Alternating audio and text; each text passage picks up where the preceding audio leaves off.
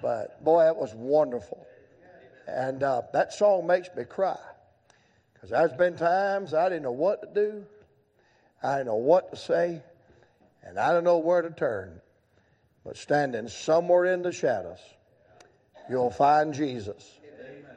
And He's right all the time. He's an on-time God. Yes, He is. And I've been blessed tonight already. And I want you to turn with me to the book of Esther, chapter number 4. Esther, chapter number 4. That's the place in your new Bible where your pages are still stuck together. Esther, chapter number 4. Brother Hahn, thank you so much for the warm invitation to come. And I really appreciate it, my brother. When you get to go preach for someone, it is a thrill, it is an honor. We didn't get to come last year because of a corona, thing called corona. And so we booked it back, and thank you for letting me come. And can I say this to the church, and I mean it to your compliment and his. I had 87 cancellations last year. 87. Julie and I have been, my wife Julie, of course, if we've been married, it's my wife, praise God. We've been married 37 years. And for 34 of that, I've been gone 48 weeks a year. That's how you stay married a long time. Don't ever go home. And so we've never been together that much. Not 9 weeks straight. And about 8 weeks into that shutdown, she looked at me and said, "Don't you got somewhere to be?" And I said, "Your problem is you're having to cook again." That didn't go off good. Then I said, "By the way, your hamburger helper tastes the same." That was really bad right there. But your pastor and another brother in North Carolina were the only ones that sent an offering.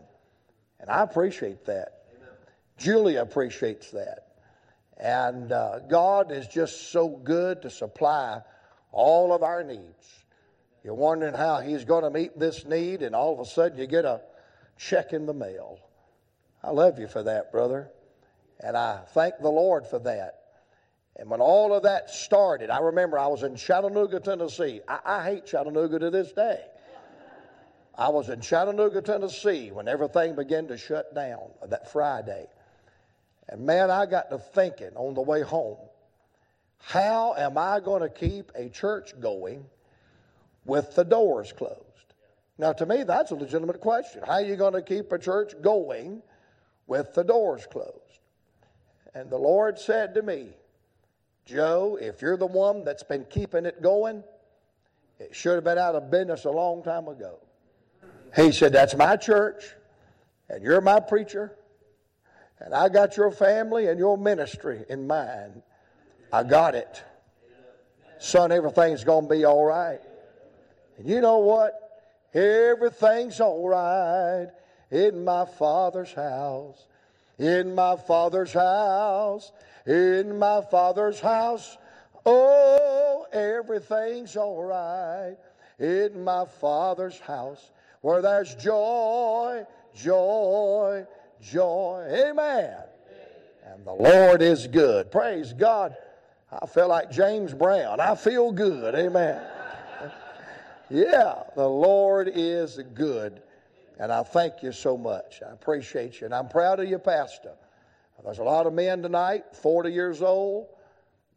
They don't have their head on them anywhere. They don't believe in God. If they do, they're off out yonder in left field somewhere. And I appreciate you, son. I mean that.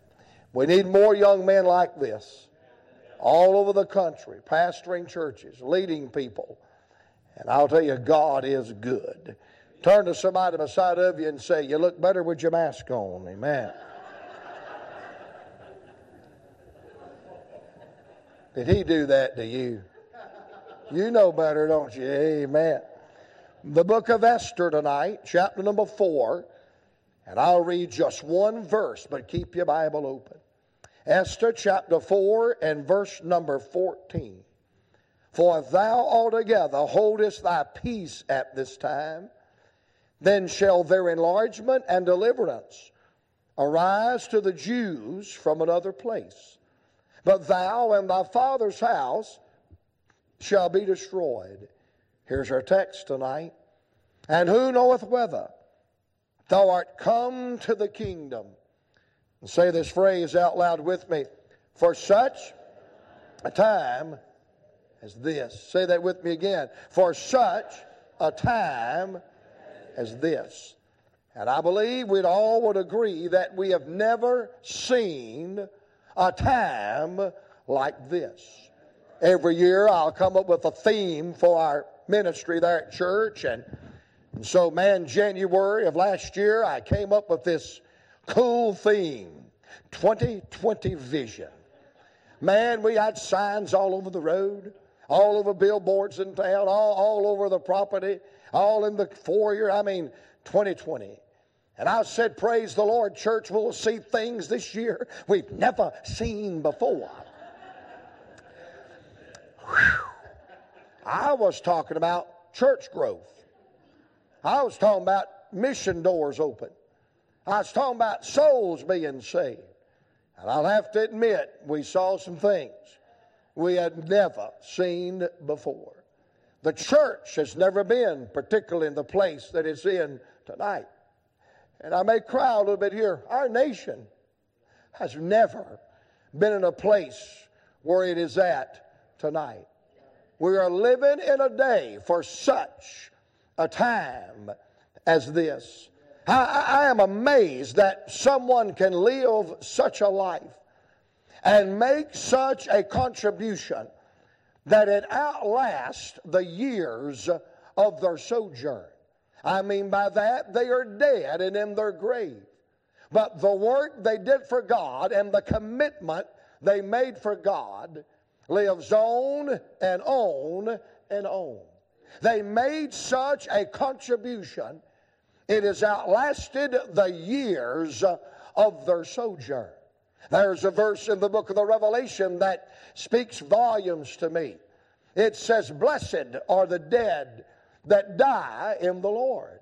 Number one, they shall rest from their labor, but their works do follow them. The cemeteries tonight are filled with the bodies of men and women and boys and girls that live for God. And they made such a contribution, it's outlasted the years of their sojourn. Can you imagine being a member of Elijah Hoffman's church, and on a Wednesday night prayer meeting, your pastor comes in and says, well, I wrote some words down to a new song God gave me today, and I hope it'll be a blessing to you. And your pastor begins to sing, what a fellowship, what a joy divine, leaning on the everlasting arms. I wonder if he thought 127 years after the date of his death that Christians all over the world would draw strength from singing that song, leaning on the everlasting arms. Can you imagine being in a little cottage prayer meeting on a snowy Wednesday evening in the windy city of Chicago? And a little blind lady gets up and says, well, I got some words, and we're going to put it to music after a while, and I think it'll be a blessing to you. And Fanny Crosby begins to quote, blessed assurance, Jesus is mine. Oh, what a foretaste of glory divine. Whoever thought 150 plus years after her funeral that God's people all over the world would gather in a multiplicity languages and sing to the Lord, blessed assurance, Jesus is mine. It is possible tonight to live a life and make a commitment for God that will outlast the years of your sojourn. Well, we come to this text tonight, and we see a little girl by the name of Esther, a little orphan girl by the name of Esther, a little girl whose life is uprooted. And it looks like the odds are stacked against her. But she rises above her circumstances. She gets over the hurt of her past. And she lives a life and makes such a contribution, it has outlasted the years of her sojourn. In fact, here we sit tonight in Columbus, Georgia, still reaping the benefit of her commitment. You say, what do you mean by that? Well, let's vote on this. If you're saved tonight, raise your right hand. If you know it, raise your left hand. If you're glad about it, raise both of them and wave them at the same time. You know why we can sit here tonight in Columbus, Georgia, and raise our hand in affirmation that our sins have been forgiven. Our past has been erased. The Lord Jesus Christ lives in our heart because one day we met that Christ as our Lord and our Savior. And the reason why we were able to do that was there was a little nation called Israel, the apple of the eye of God, that God was going to bless like no other nation. God had already blessed them by giving them the land. God had already blessed them by giving them the law. And now God is going to bless them by giving them the Lord. God is going to use this little nation physically to bring the Redeemer, the Savior, the Emancipator, the Liberator into this world. And there's a man in the background in this book. And he has a terrible, diabolical, evil plan. And if this plan comes to fulfillment, this little nation will be wiped off of the face of the earth. And the Messiah would not come into this world. I mean, what the devil has in mind for Israel in the book of Esther is worse than Egyptian bondage. It is worse than Assyrian or Babylonian captivity. What Satan has in mind for that little nation in this book is total annihilation. If this plan comes to fulfillment, that little nation, Israel, will be literally destroyed and wiped off of the face of the earth. Oh, but the devil has got a problem. He runs into this little girl, this little orphan girl that has a terrible past. The odds are stacked against her, but yet she rises above her past. She rises above her odds, and she steps up to the plate and makes a commitment, and the scene is turned around, and Israel is not placed in captivity. They are not placed in bondage. They are not wiped off of the face of the earth. That little nation survives and survives and survives till one day physically God's Son Jesus came into this world, and he went to the cross and he died and he rose again, and I'm glad in 1979 I met him as my Lord and my Savior. Thank God for this little girl by the name of Esther. You say, well, Brother Joe, what has that got to do with us in 2021? You got questions? I got answers. Did you know the devil has some evil plans for this world? The devil has some evil plans for our nation called the United States of America. And by the way tonight, it's not the flag that the devil wants. It's not the statues that the devil wants. It's not your and my gun that the government or the devil wants. You know what he wants? He wants our faith. He wants our allegiance, because there's not another nation tonight in the world that's sending more people and spending more money to proclamate the gospel to the north and the south and the east and the west than this little nation called the United States of America. And what the devil has in store for our nation is not good. It is not healthy. It is not wholesome. But you know what I hope happens tonight? I hope what happens to the devil back then happens to him tonight. He bumps into a group of people that will not bow. They will not bend, and they will step up to the plate and fulfill their divine destiny and make a commitment to turn the tide and be used of God. And instead of America's ruin, we'll have America's revival. Instead of lost souls dying without Christ and going to a devil's hell, they'll come to Christ, believe the gospel, be saved, and populate the city of the living God.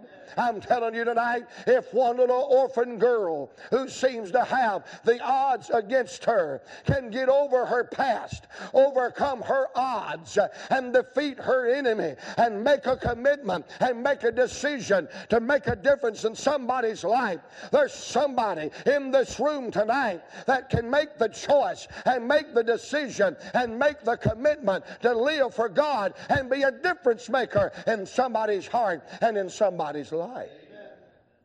Man, I got a hold of this the other day, operating a motor vehicle, and I almost got pulled over. But he got the guy in front of me that was before ordained from the foundation of the world. Man, this hit me. This is the darkest days Israel has ever faced. This is worse than Egyptian bondage. This is worse than Assyrian or Babylonian captivity. This is total annihilation. This is the darkest day they had ever faced.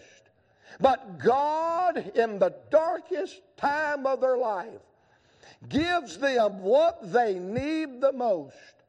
A little orphan girl who gets over her past and overcomes her odds by the name of Esther. Just the meaning of her name ought to make a Methodist get sprinkled again. You know what her name means? It means a bright light and a shining star. A bright light and a shining star. You know, that's just like God. You say, what do you mean, Brother Joe? That's just like God. To give us what we need the most when we need it the most. Here they are in the darkest hour they've ever faced. And coming out on the stage of time in the midst of their darkness is a bright light and a shining star. Someone said, Brother Joe, aren't you reading the news? Aren't you keeping up with the events of the day?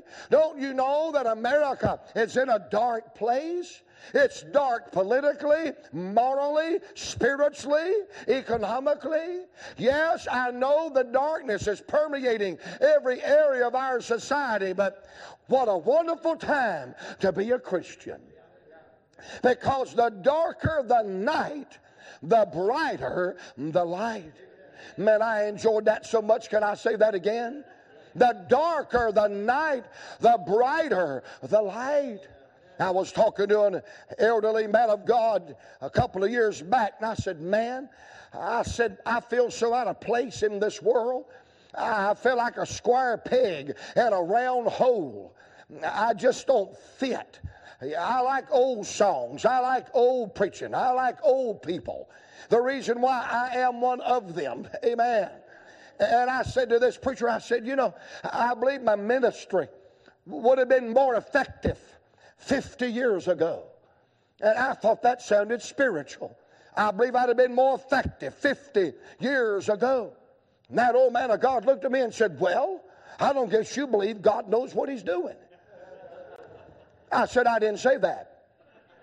He said, yes, you did. I said, no, I didn't. He said, yes, you did. He argued me about like that girl did me last night.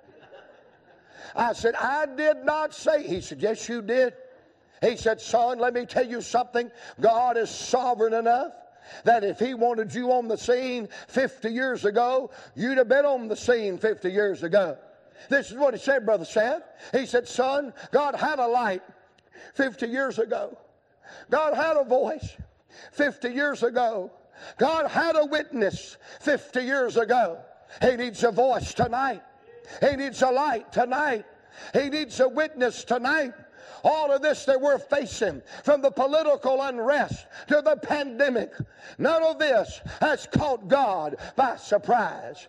Here you and I tonight, saved by the grace of God, washed in the blood of Jesus, anointed by the Holy Spirit, with a song in our heart and a Bible in our hand for such a time as this. I know it's bleak. I know it's dark. I know the war clouds are hanging low, but you got a light. Shine, baby, shine. You got a light. Shine, baby, shine. Aren't you glad in this dark world God has brought out on the stage of time a bright light and a shining star? By the way, you know what stars do? They beautify the night. In fact, you know what stars do? They declare the glory of God. You know what stars did in that old day, before they had radar and sonar and before Al Gore invented the internet? You know what they had in that day? The stars.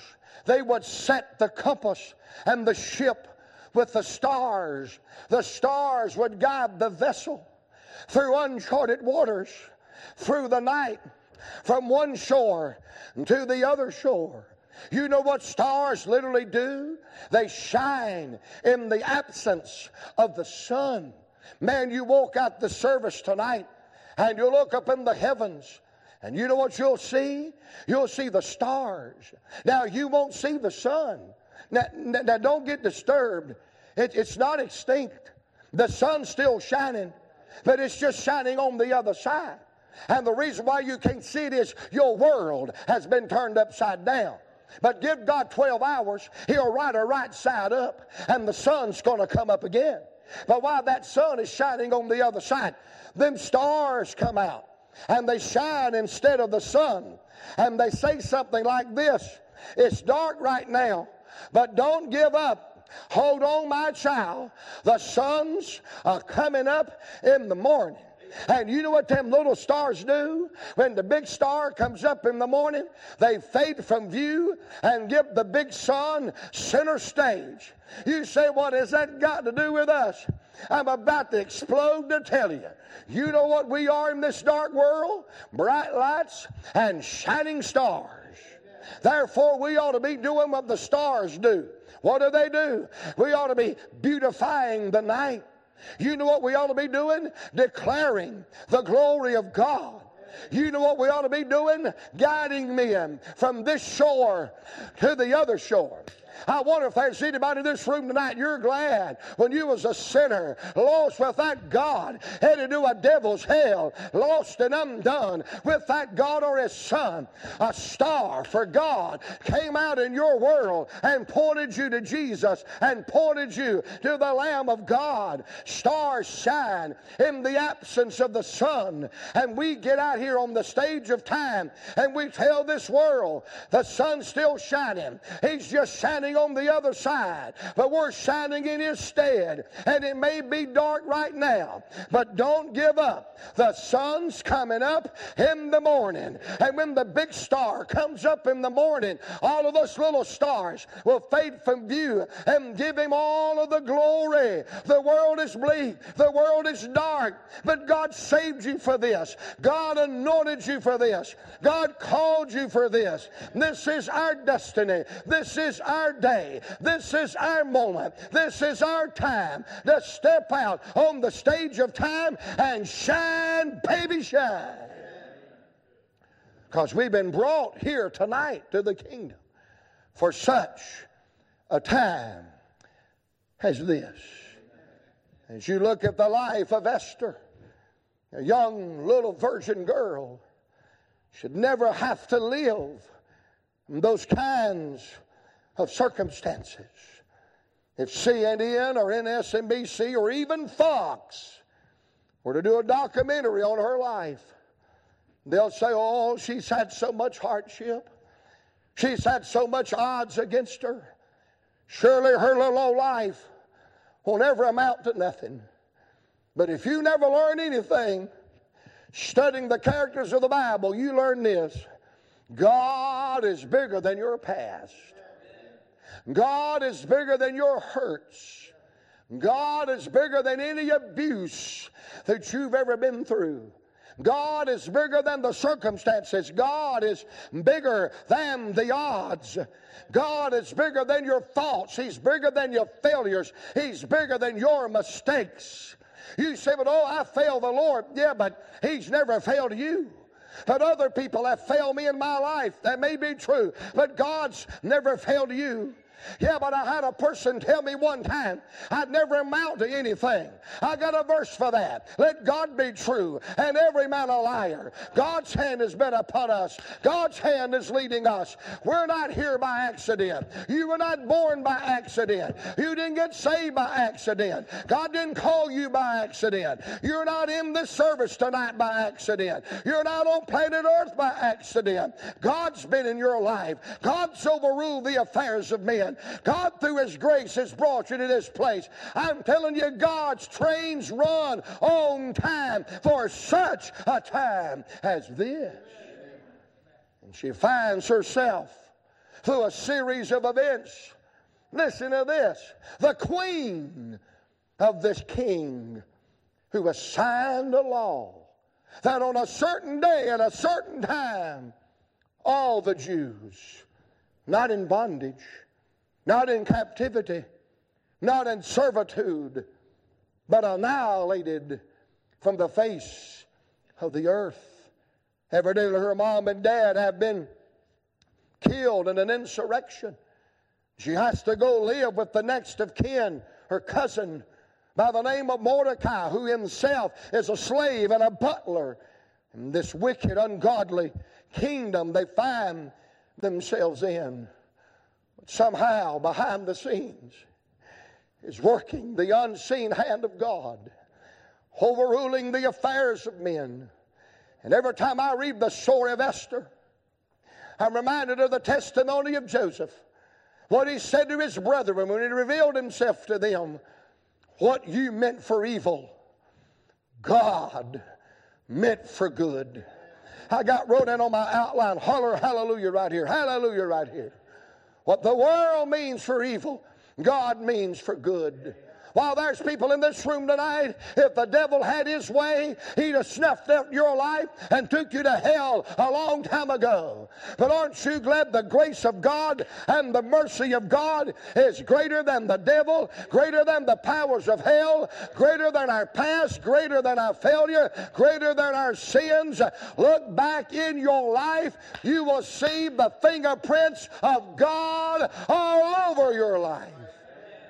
And she finds herself the queen of this ungodly king. And one day she gets a message by her cousin Mordecai.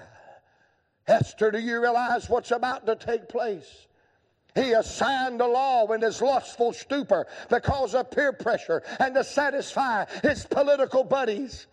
He assigned a law that on a certain day at a certain time, all the Jews are going to die. Esther, you got to go in there and talk to him. Esther, you got to go in there and be a daysman. Esther, you got to go in there and be a mediator. Esther, you got to go in there and change his mind. You got to go in there and plead our case. And she sends Mordecai this message. Mordecai, that's not politically correct. Do you understand that's not how it's done in this kingdom? Why, even though I'm a queen, if I approach him uninvited, he can say the word and my life will be snuffed out. And Mordecai sends her back a message. Esther, what you don't understand is it's going to be snuffed out anyway. What you don't understand is, baby doll, it's crunch time. Esther, what you don't understand, it's not fair weather Christianity time.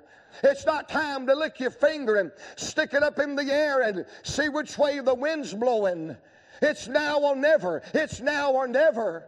We don't have time to debate. We don't have time to vote on it. We don't have time to bring it up in the committee meeting. Something's got to be done. The days are ticking off the calendar. The moments are ticking off the clock. Esther, it's crunch time. It's decision time. It's now or never. And she sends this message back to Mordecai. She said, okay, I'm going to do it. I know it's politically incorrect. I know it goes against the grain. I know it's not traditional.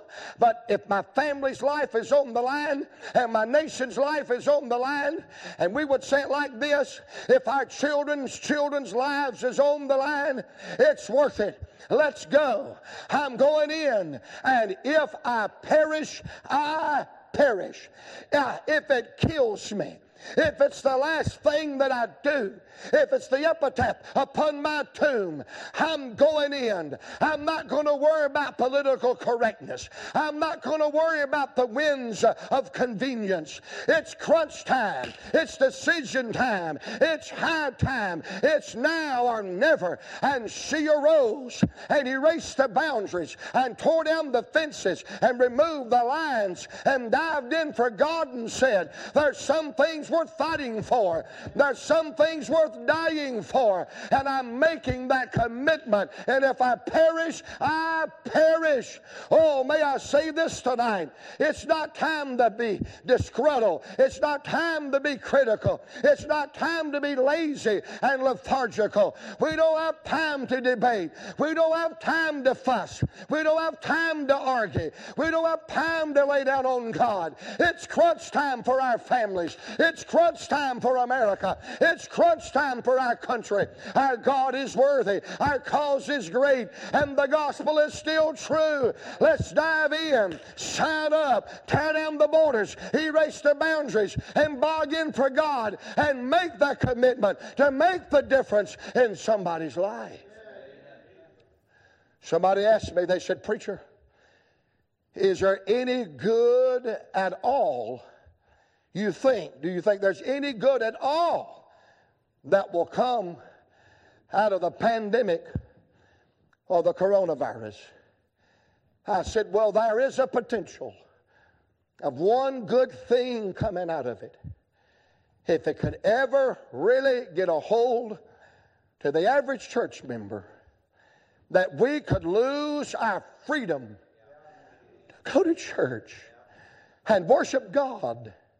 And that a government can say to all the religious entities, we got to close you down because you are a health risk to America's young people. That's happening tonight in California. They told a friend of mine, go ahead, open your church, let them come in. But the health and the welfare department will be on the inside. And when those young families bring those young children in, we'll take those children from them. We'll put them in foster care and we'll lock up the parents for endangering the lives of their little children. I'm not talking about Canada. I'm not talking about Mexico. I'm not talking about Russia. I'm not talking about China. I'm talking about the United States of America. Brother, the devil's trying to shut down the church. The devil is trying to ruin the next generation. The devil is trying to stop the gospel. And it's not time to be Sunday morning only and convenient only and Mother's Day and Easter Sunday only. It's not time for convenient Christianity. We got to sign up. We got to make a commitment. We got to dive in. We got to get serious. It's crunch time. It's decision time. Our God needs us tonight. Our nation needs us tonight. Our children needs us tonight. The church needs us tonight to step up to the plate for such a time as this. Oh, I believe we need to get our urgency back. That for such a time as this, if we've ever gotten serious with God, now is the time. Now is the place. And I believe I can say this as I've traveled the last several months, as our schedule is opened back up. I am seeing a hunger among Christians like I've not seen in a long time. I am seeing an urgency like I've not seen in a long time. Man, when I got saved and started preaching in 1979, you could go in the average Baptist church and say, boo, and 6 people would get saved. You'd get a standing ovation preaching on tithing. Now, you know it was on back then. Boy, that was that excitement in the air. But you know yourself the last 10 to 12 years in America, boy, that fire has died and that fervency has cooled. And a lot of us took too much for granted. We got at ease at Zion.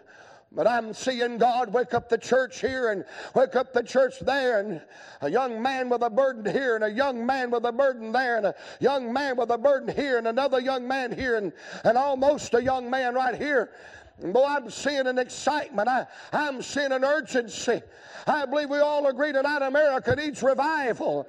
But America will never have revival till the church has revival. And I believe you know what I'm talking about tonight. The local church will never have revival till you and I, as individuals, seek for God and thirst for God and pant for God and get out of convenient Christian living. Get out of finding out which way the wind's blowing and jump in and dive in. Go all the way with God. Erase the borders, erase the boundaries, erase the line, and say, God, if I perish, I perish. It's decision time and commitment time. And if I perish, I perish. You know, I wish they would really do in our public schools. I really wish they would teach American history like it's really his story. You know what's made this nation the nation it is? Was a bunch of men and women were willing to make a commitment. If it was hard work, they just did the hard work. If it was sacrifice, they would just sacrifice. Not far from here is a fort. Right down here is a fort. And the thousands of young boys and young men whose feet trod through those acres of ground, their bodies are in oceans. Their bodies are on foreign fields. Some of them's bodies is blown to small pieces. But there's a nation tonight called America, the land of the free and the home of the brave. Because a bunch of young men said, it's crunch time. It's warfare time. It's time to go all the way and make the commitment. And by the way, the reason why there are churches here and churches over yonder and churches over here and churches over yonder, there's been a generation before us that said, whatever it takes, if we have to pray all night, we'll pray all night. If we have to walk by faith and not by sight, we'll walk by faith and not by sight. If we have to claw, scratch, crawl, it's worth it. And may I say tonight, for my grandbabies to have an on-fire church and live in a free country, it's worth it. It's worth it. For these little boys and girls sitting here tonight to go to a fired up church and live in a free country, it's worth it tonight. It's worth it tonight. Let's make a decision. Let's make a commitment. Let's dive all in for God and say, Lord Jesus, use me. Lord, don't refuse me. Let me be a difference maker in somebody's life. Oh, notice her decision. Number 2, the thing about this that thrills me is her destiny. Now, I want to preface this point with this without running a rabbit. I am not a hyper-Calvinist. I'm hyper, but I'm not a hyper-Calvinist. I'm a first-class, card-carrying, soul of the Lord subscribing, whosoever will. Yes.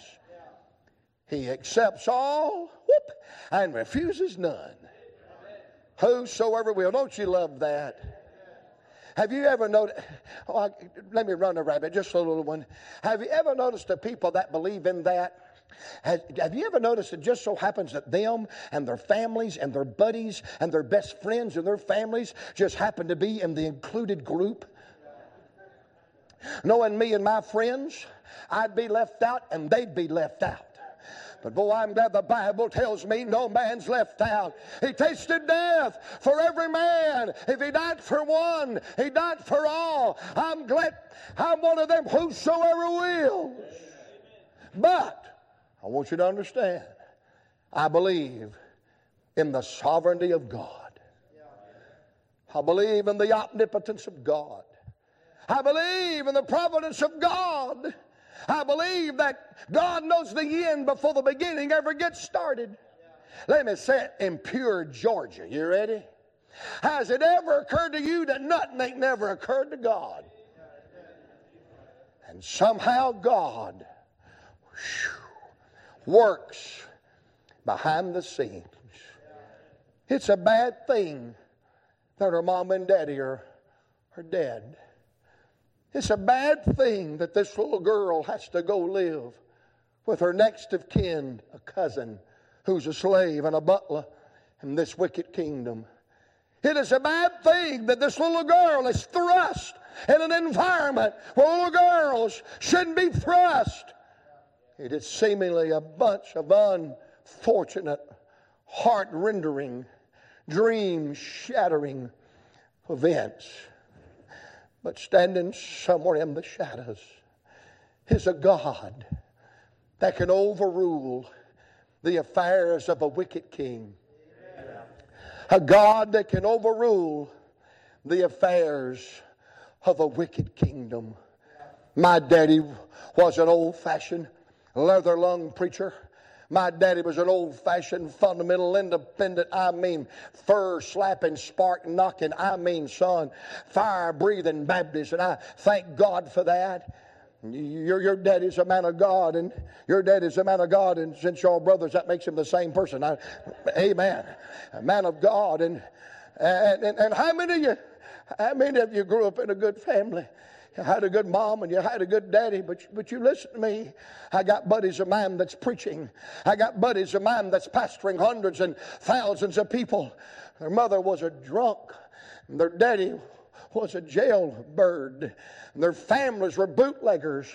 Their family were crooks and thieves and dopers and dope runners and bootleggers and hell raisers and lived ungodly. And they were going in that same direction, continuing that same old cycle of terrible sin and the consequences. But one day a star came out into their life and they heard about Jesus. And they heard about, I know I'm not supposed to get emotional, but it's too late. I done got there.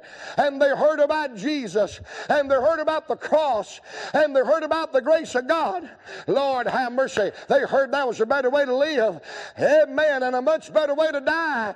And they came to Jesus. And they got saved.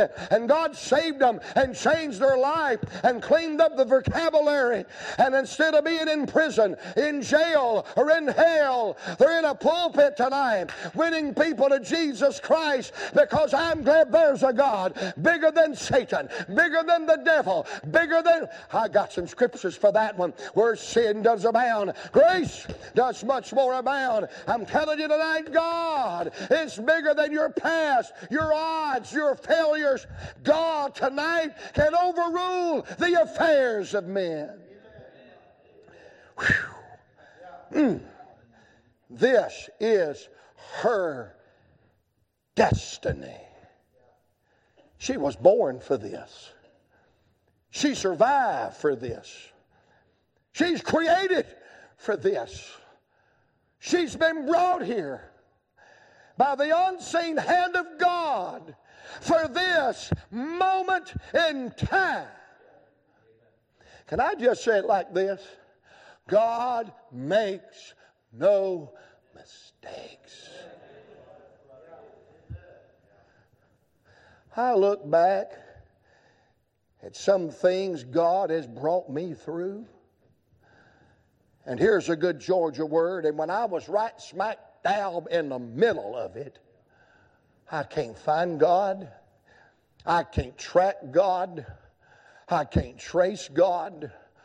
Oh, but I found out when you can't track God and you can't find God, you can always trust God. And can I tell you tonight, Romans 8:28 is still in the book. that all things work together for good. Whose? Yours and mine. For our good.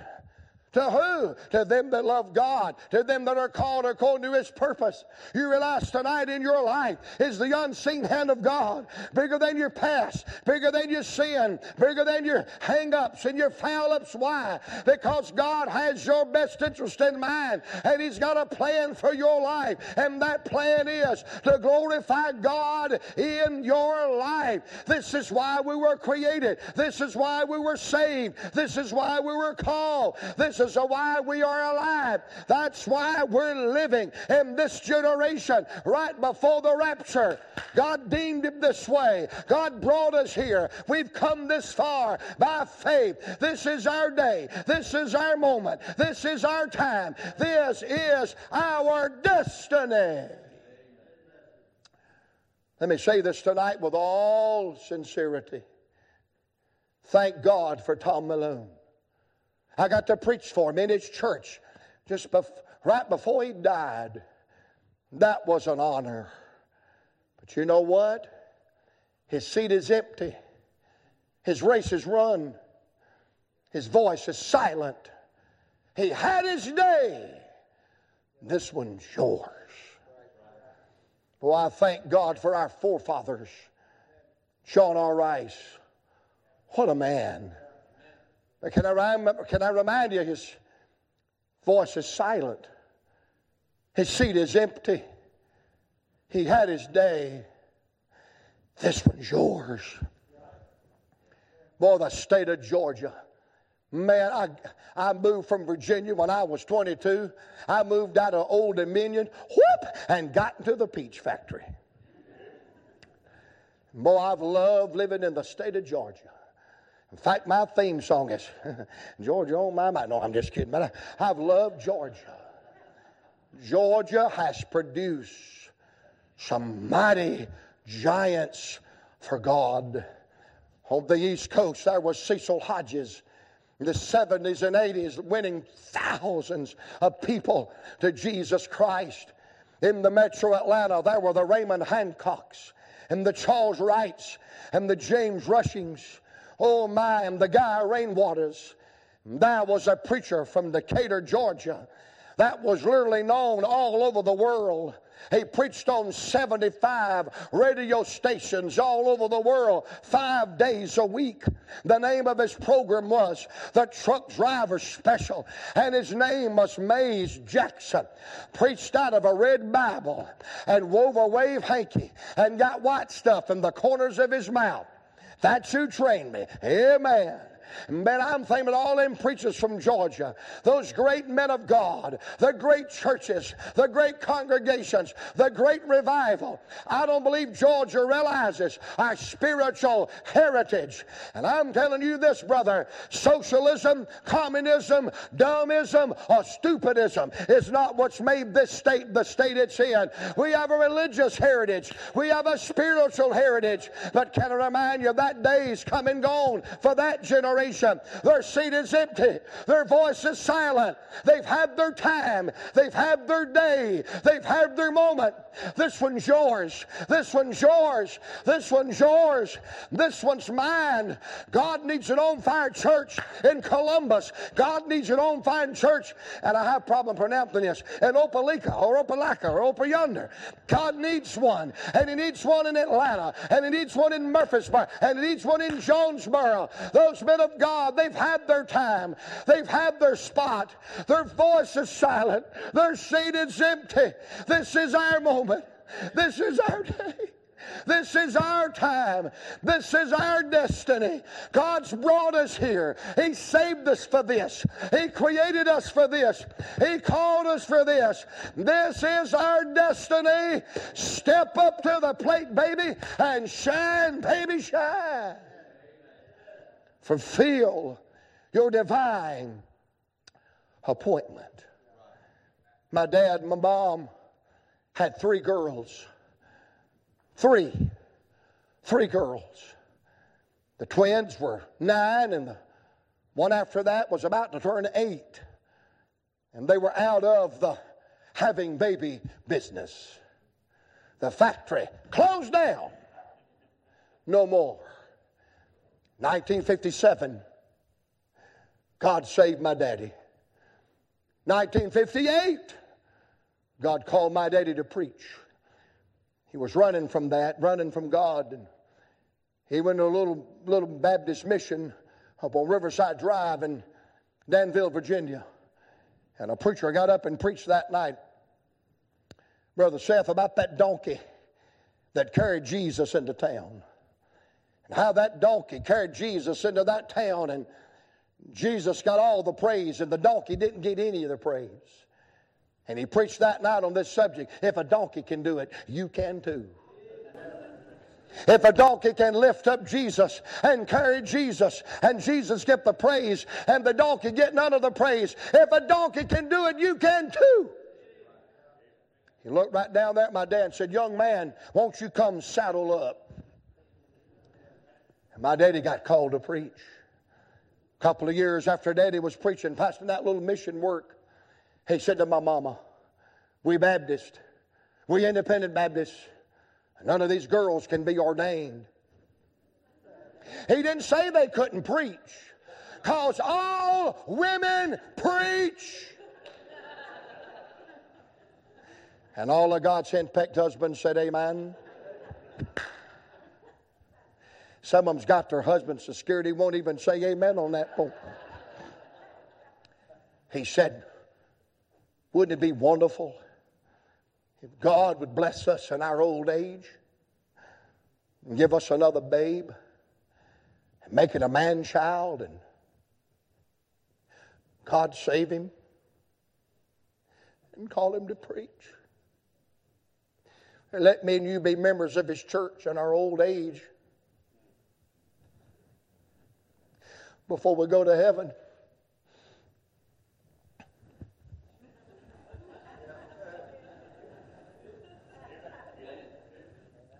Here I is. July the 22nd, 1962, 7 o'clock in the morning. My mama wakes up my daddy and says, it's time, JB. And every man does this. I don't know why. Time for what? Time for the baby. He said, oh, honey, that baby can't be born today. I got to preach today in South Boston, Virginia, 40 miles away, for Brother Rudolph Jacobs, who's out of town on vacation. You got to wait. She said, you big dummy, that baby's coming. And I don't care if you go preach for Woodrow Wilson. Drop me off at the hospital. I got to have a baby. Okay. So Daddy drops her off at the hospital. That wouldn't work in our day. No, not in our day. Now, in our day, you can't even wait in the waiting room like a decent human being. You got to go back there. And boy, if you ever go back there, you know you've been somewhere. Say amen. So he dropped her off. And he went down the road about 40 miles and preached that morning, and 3 precious souls got saved. So his church was over. He got back to Danville, walked in the hospital, and the doctor made him in the foyer. He said, my soul, boy, where you been? He said, sir, I've been preaching the gospel. He said, you better sign these papers. He said, your wife is dying.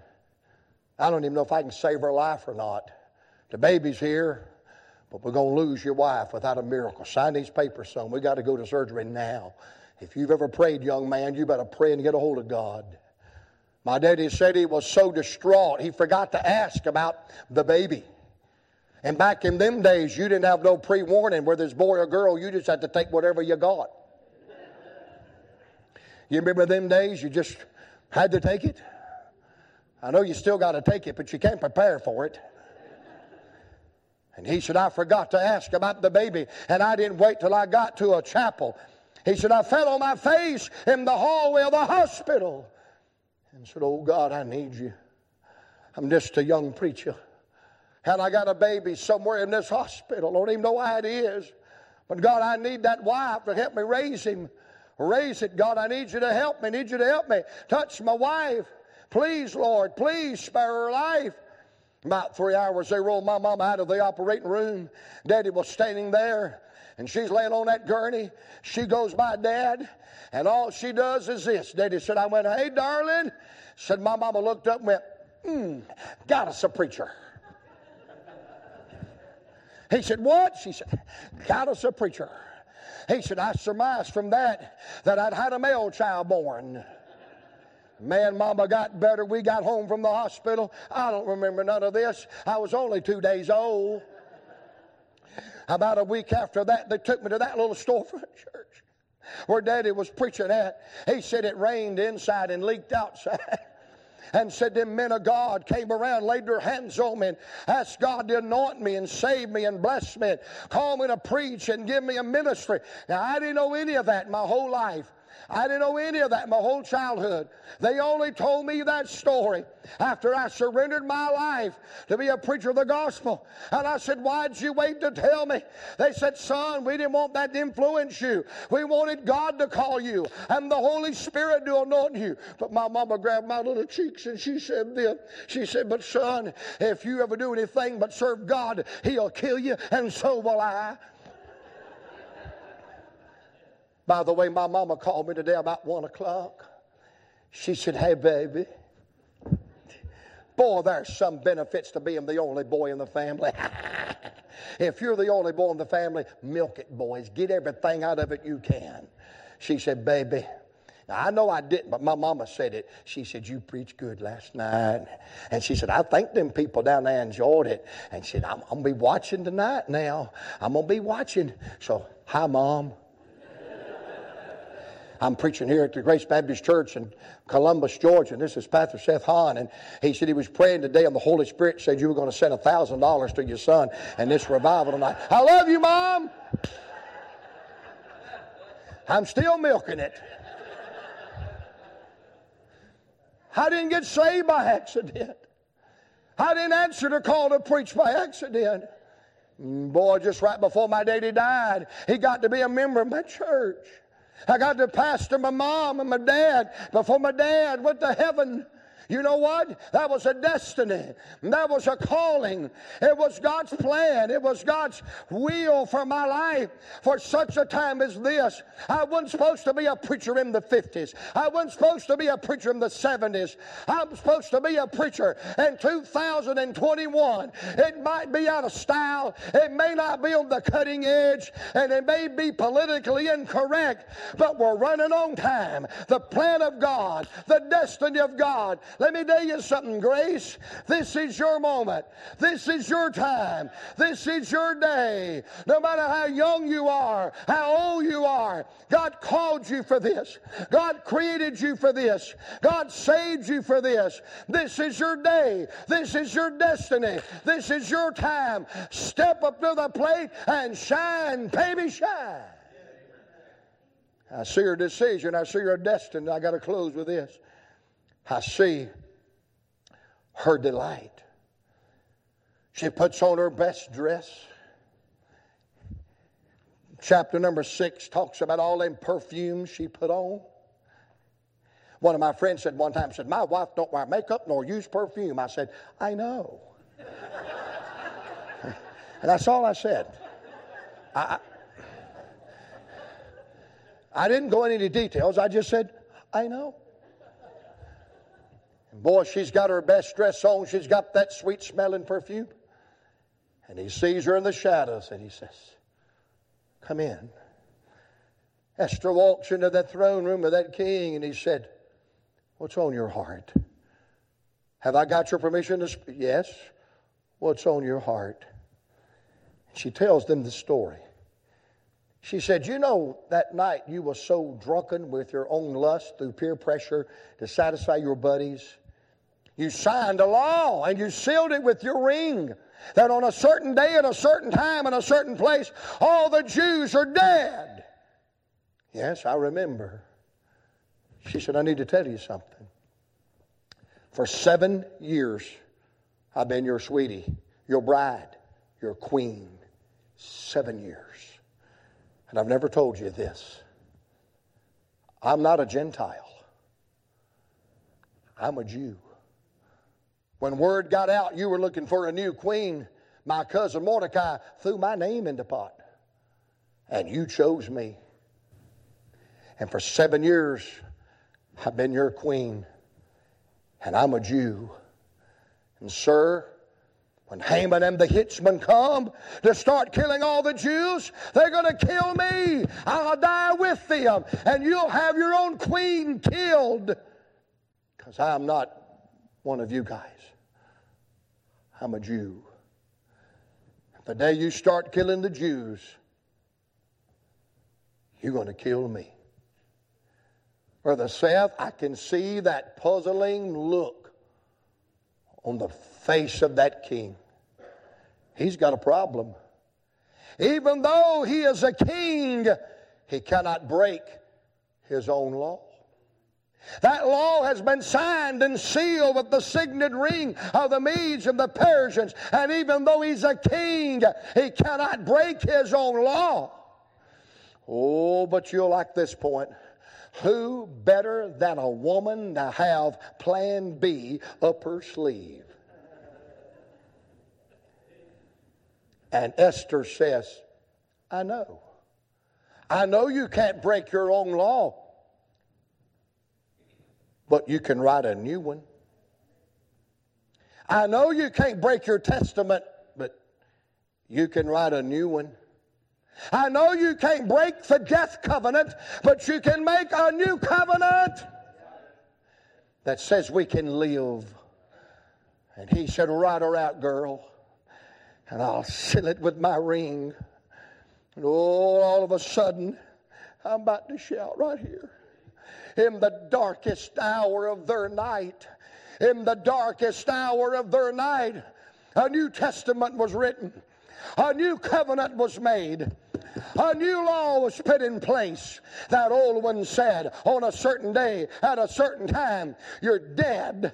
But the new one said, you can live, you can live, you can live. You say, Brother Joe, what has that got to do with us? Well, that was an old law. That was an old covenant. That was an Old Testament. And it said, the soul that sinneth shall surely die. And if you die in your sins where I am, you cannot come. Oh, but in the darkest hour of man's history, 2,000 years ago, on a hill far away, on a hill called Calvary, a New Testament was written. A new covenant was made. A new law was put in place. And it's for God so loved the world that he gave his only begotten Son, that whosoever believe in him shall not perish, but have everlasting life. The new covenant says, whosoever shall call upon the name of the Lord shall be saved. And you know what they did? They did the strangest thing. They'd made copies of that New Testament. They'd made copies of that new law. They'd made copies of that new covenant. And they got some men called postmen. And they put them on mules and donkeys with a copy of the New Testament and the new law and the new covenant. And they rode through the north and the south and the east and the west. And in that day, down along the road at different intervals, there would be a wooden post. And they would attach to that wooden post the message from the king. That's how we get postman, post message. That's your first postal service. They would take a, boy, when I read this, I like to knock the back end of my choir robe out. They would take a hammer and a nail. They would take a hammer and a nail and nail the message of the king to the wooden post. Oh, that rider, he's on that little horse. He's on that mule. He's on that donkey. He's got in his hand the New Testament, the new covenant, the new law, the one of life, the one of life, the one of life.